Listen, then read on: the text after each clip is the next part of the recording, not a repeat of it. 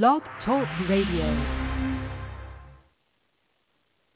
Good morning, everyone. Welcome to the Faces of TBI podcast series, the #1 podcast for brain injury and concussion resources. I am Amy Zellmer, founder of Faces of TBI, and your host. Today, I will be talking all about vestibular therapy after TBI with Dr. Eric Spencer. If you're enjoying this podcast series, please consider supporting it through buymeacoffee.com/AmyZ. Hello, everyone. I am Amy Zellmer, and you're listening to Faces of TBI, a podcast series for survivors, by survivors, raising awareness about traumatic brain injury one podcast at a time. Those of you who might not know who I am a TBI survivor from a fall on the ice in February of 2014. I'm a frequent contributor to the Huffington Post, Thrive Global, and the Good Men Project, and I am author of Life with a Traumatic Brain Injury, Finding the Road Back to Normal, available on Amazon. Additionally, I am editor-in-chief of the Brain Health Magazine, and you can get a free digital subscription at thebrainhealthmagazine.com. You can learn more about me and the podcast at facesoftbi.com, and you can follow me on Instagram at Amy Zellmer. I also invite you to join my private Facebook group, Amy's TBI Tribe, to connect with other survivors, caregivers, and loved ones. Today, my guest is Dr. Eric Spencer, and he graduated from the University of Miami in Coral Gables, Florida, with his doctorate in physical therapy degree in 2013. He specializes in rehabilitation for vestibular dysfunction and patients experiencing dizziness and vertigo, as well as patients suffering from concussion and post-concussion syndrome. He is also heavily involved with mentoring and training the future generation of physical therapists, as he has established clinical affiliations with doctoral programs across the United States.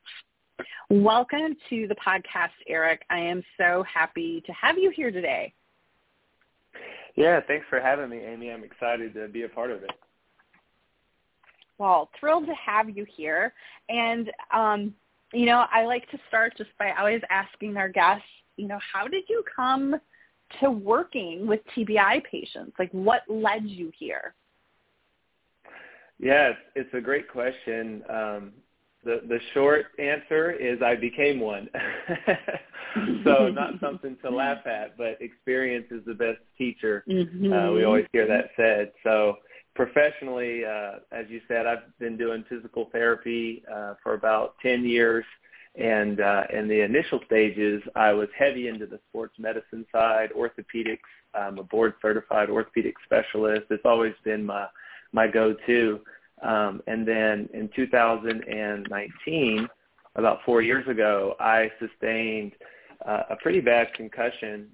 We kind of qualify them, right? Like pretty bad. What is pretty bad? I was playing basketball and got hit in the head. And, at that time, playing college sports, you just kind of learn to play through injuries. And even though I had my doctor hat, I wasn't wearing that at the time. I was playing basketball.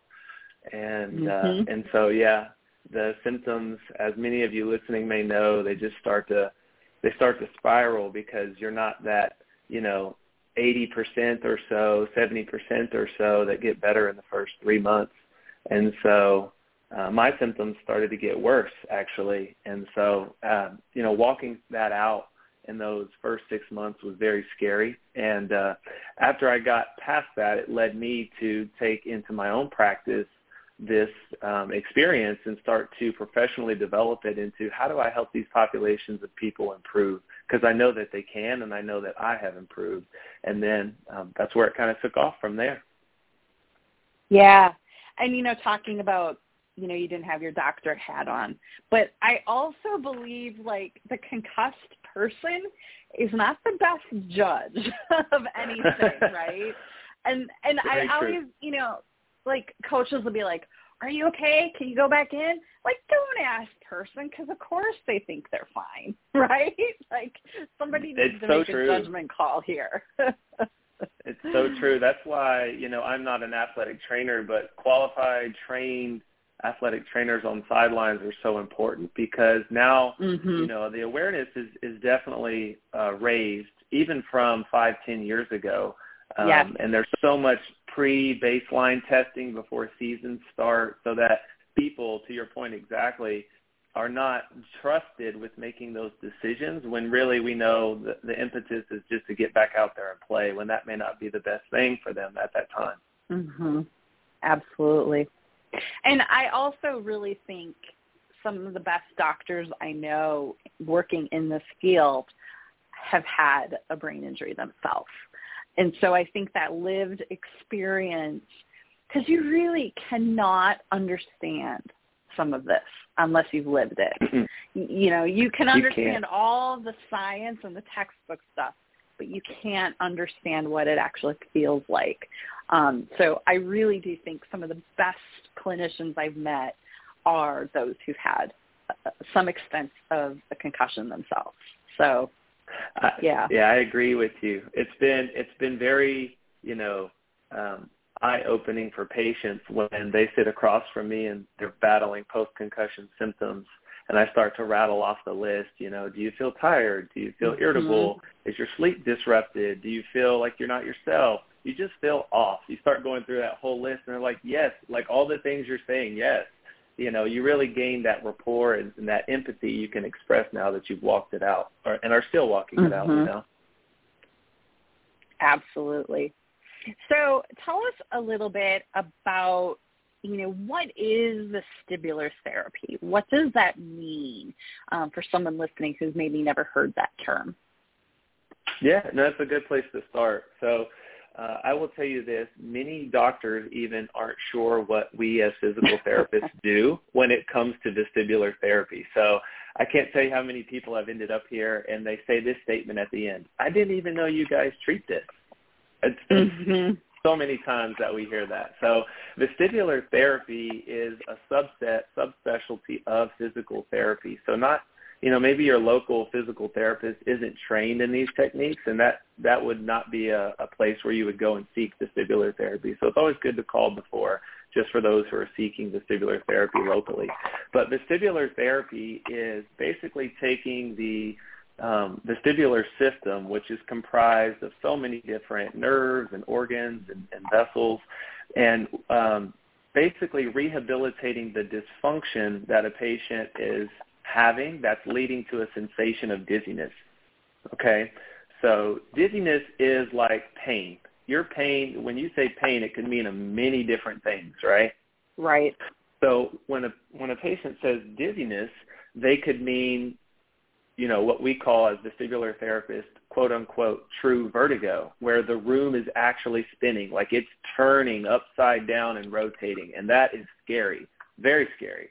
And that is actually, surprisingly, the easier treatment. But that's one of the presentations of dizziness, and we call that true vertigo. There's also that sense of like disequilibrium, where I feel like I'm floating, or either I'm moving, the world isn't really moving, but I seem to be moving. You know, that's the patient's perspective. So that's also dizziness, right? And then there's other symptoms. I feel lightheaded. You know, well, that could be your blood pressure. It could be medications. It could be a number of things. So what we really try to do as vestibular therapists is pinpoint what's the source, what's the functionality that's not performing that's causing this symptom of dizziness. And when we trace it back to a origin that's within the vestibular system, then we can treat that. So that's kind of an overview. And then if you want, we can kind of go into the vestibular system, kind of breaking that down a little bit. Yeah, that'd be great. Okay.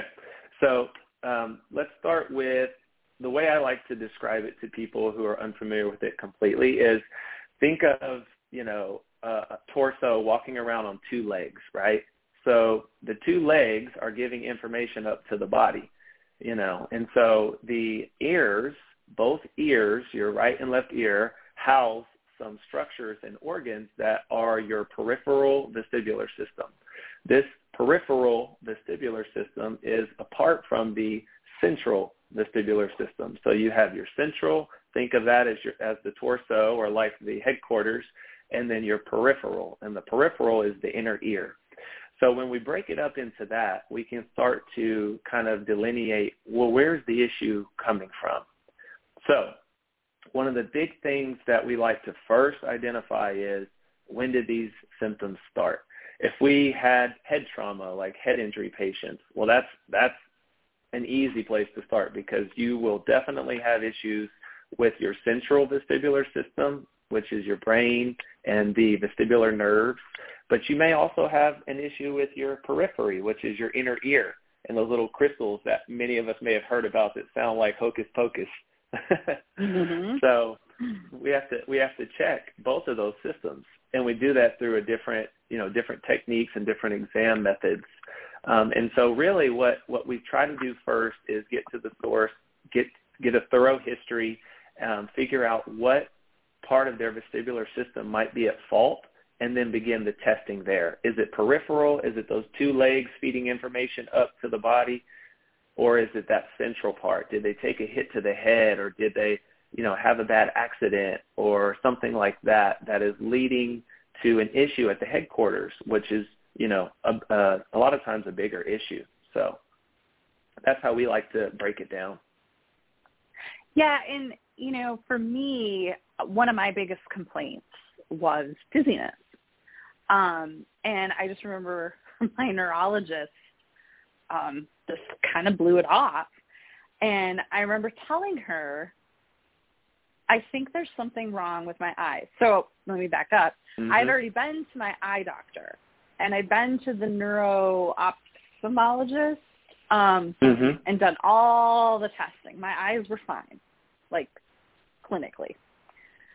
Yeah. And the neurologist, I told her, I feel like my eyes are not working properly. And she's like, well, I've never heard of that. Like, I don't think that's causing your problem. And all she cared about was she wanted to give me Botox in my neck for my neck pain, which that's a whole other story. But I was just like so discouraged, because I'm like, there is something like not right. And it took me, another year and a half to finally find, functional neurology, which the first thing he said to me was, oh, yeah, it's your eyes.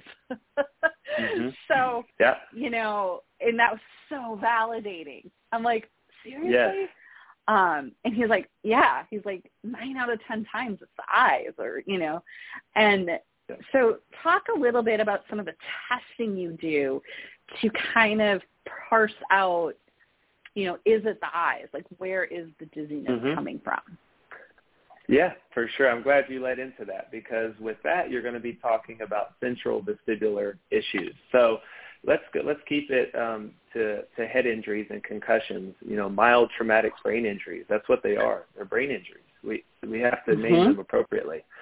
So when the brain is injured or damaged and inflamed, that central headquarters, that torso walking around on two legs, it's going to have a huge issue, because it's no longer shuttling glucose. It's fuel for performing all of those multi-functions that we have to do in our daily lives. It's not going to perform those efficiently, because that blood is no longer shuttled around in the brain efficiently. So that creates areas, neurons, that are hypoxic and not getting enough oxygen, and so they're not going to function properly. Well, if you talk to neuro-optometrists, almost every part of the brain has tie-ins to the eye function. Yes, in the back, understand that as providers, when I say we all, like as medical providers, we know that's where a lot of the structure and function is housed for eyes and eye movements, but there's tie-ins to our whole cerebrum.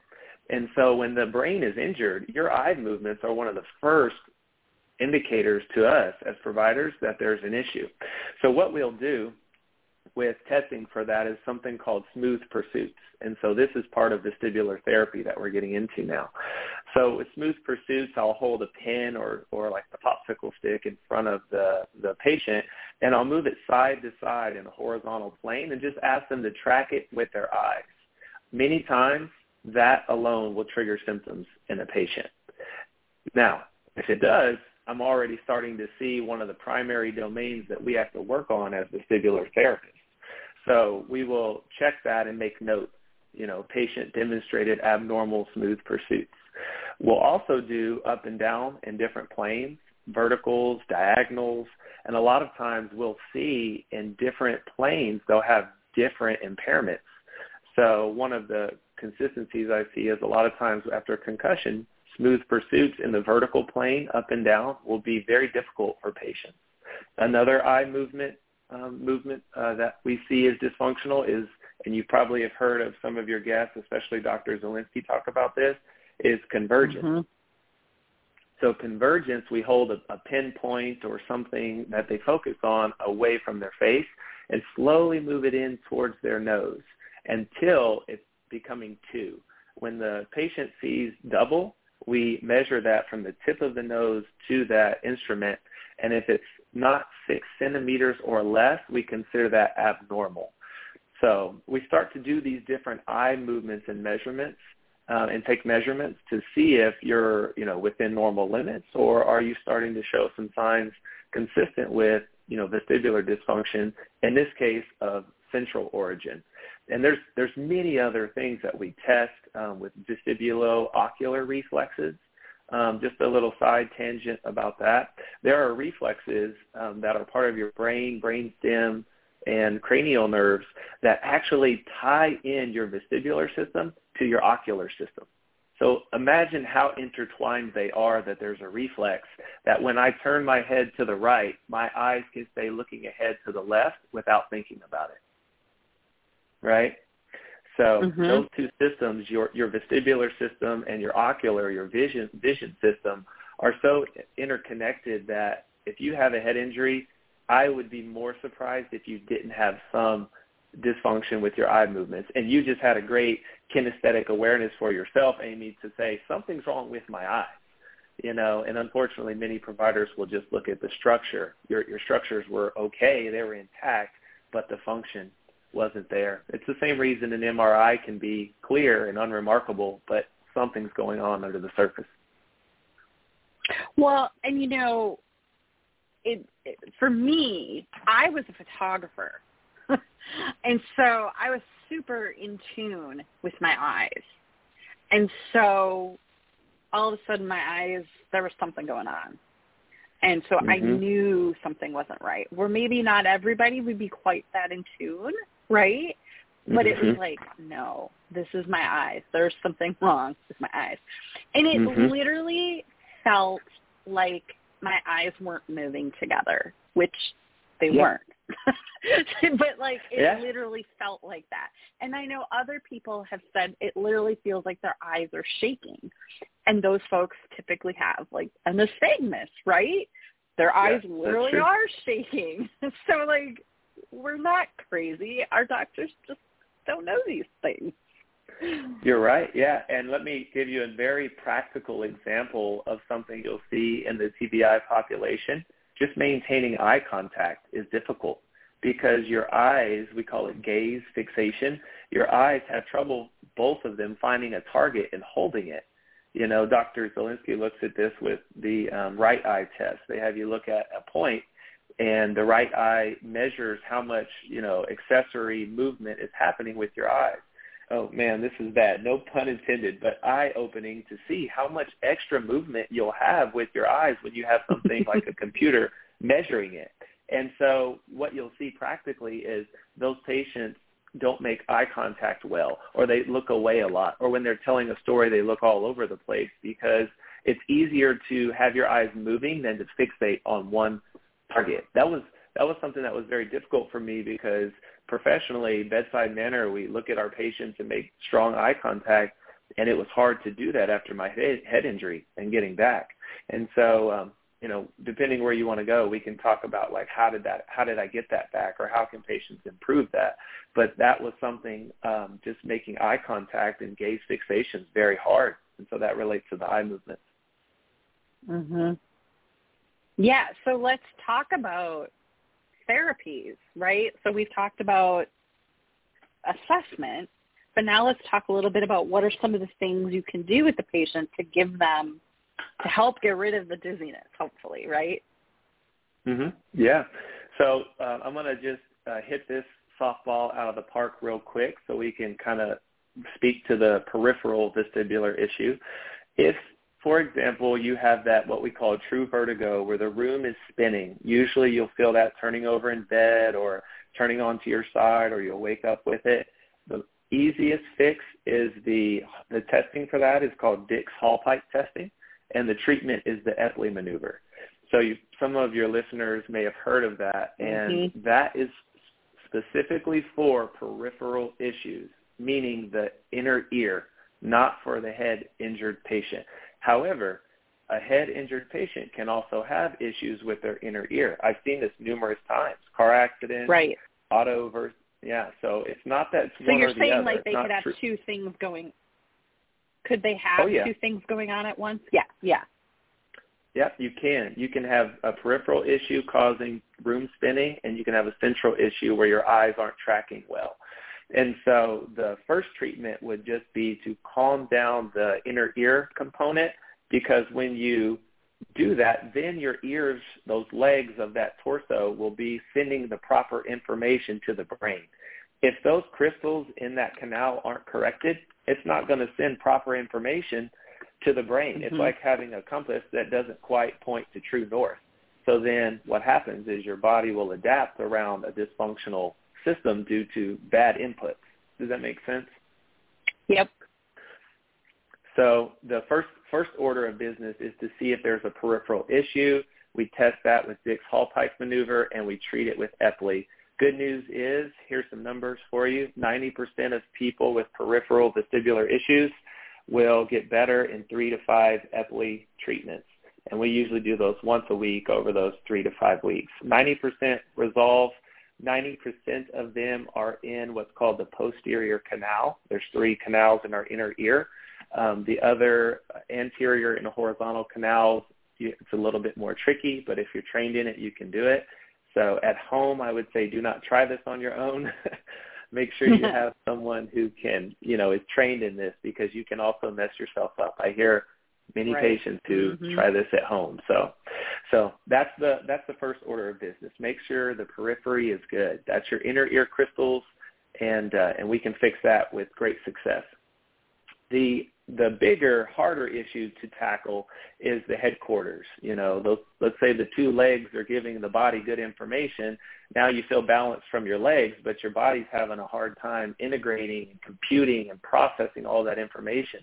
This is why it's hard to go in a busy environment or bright lights or lots of noise, because your brain is having to process and integrate and filter all of this. So some of the things that we do is we first we educate. So we break the old thinking of cocooning patients, where you put them in a dark room and you just lay there until your symptoms resolve. So education is not painful. It's eye-opening for them. They can get good information about, hey, first 48 hours, take it easy, don't stress, don't do much. But right after that, we want to start getting you moving and even doing some low-threshold aerobic training to get the brain some oxygen. So some of the things that we do in addition to education is we start to teach them those eye movements. So we give different things like Brock string if it's appropriate. And Brock string is something where basically there's a string that the patient is holding from the end of their nose, or a practitioner will be holding it for them during the clinical exam and treatment, and they're moving their eyes up and down this string with different visual targets, or beads are on this string. And so that specific exercise helps with gaze fixation. How do I keep eye contact? How do I move my eyes along, without letting them, feel like they're moving all over the place, like you said, Amy. Some of the other things that we do what's called dynamic gait activities. So a lot of these patients will report, I walk into walls, or I walk into like the corner of my door and don't even realize I bumped it, and that's part of your vestibular dysfunction. So we'll have them do walking with different head turns, or I have patients walk through the clinic and I'll have different charts up on the walls, and they have to look at the chart and read something on it while they're walking. And this helps to stimulate them going, to the grocery store and walking and looking up and down on the aisles. We all know that's a big trigger. If you're a brain injured patient or person, you know how triggering that can be. So what we effectively are doing here in all of these things is teaching your body adaptive training or threshold training. I like to tell my patients, like, hey, we want to raise this bar, this threshold, to where you can tolerate, X, Y, Z stimuli before you become symptomatically dizzy. Now, we don't want to go off the cliff. We don't want to fall off and plummet and boom, migraine and all of the cascade of symptoms, but we want to train right up to that threshold, and then after that, we'll recover, do some ice, some boxed breathing, meditation, parasympathetic nervous system breathing, basically exposure and then recovery techniques so that we can effectively over time raise that threshold. And, so going back to talking about BPPV, that was the one thing my neurologist did was she sent me to the Dizzy and Balance Center. And they checked, I assume they were checking for BPPV. They put the goggles on me, had me lay on my back, that kind of thing. And they were like, well, we can't really tell if your eyes are moving or not. We think it's just BPV. And they did that Epley maneuver on me numerous times. Like, when they did the Epley maneuver, it did not make me dizzy, which it would definitely trigger you if that's your problem, right? Oh, yeah. And I had no relief from it. Like, it did nothing for me. So I was just like, yeah, I don't think this is what's going on. And so, it's frustrating, right? You get shuffled from doctor to doctor. They tell you they think it's this, and then it's not, and they don't help with it. And then they're like, well, I guess we just don't know what's going on. And I did have, like, some they did some massage on my neck thinking, might help, and that didn't help. And it felt good, but it didn't help. And so it's so frustrating as the patient, right? Like, you just start to feel so isolated and alone and defeated. No one's helping you. Gosh, am I going to be like this forever? That's what I was thinking, right? Like, do I have to deal with this dizziness for the rest of my life? Because honestly, the dizziness was really debilitating. It is. It was exhausting. And on really bad days, I just couldn't really do much of anything. So how does someone find a clinician such as you that can help them? Yeah, that's the golden question, because you actually led into what I was going to say next, which is you have to get into these communities of people who have gone through it or are going through it, because they will connect you to that community of providers that is versed in this realm. If you try to stay and I practice, in the Western medicine field, I fully endorse and believe in it, but if you don't fit the mold and fit the box, the treatments won't work because it's not tailored and specific to what you need. So you were getting treatment for a peripheral vestibular issue when you had none, and that's what they were looking for with the goggles. And despite not finding any nystagmus, they still treated it, and you didn't have improvement. And then that further leads you to feel worse about your condition because no one can understand what I'm going through. Starts to play in your mental space.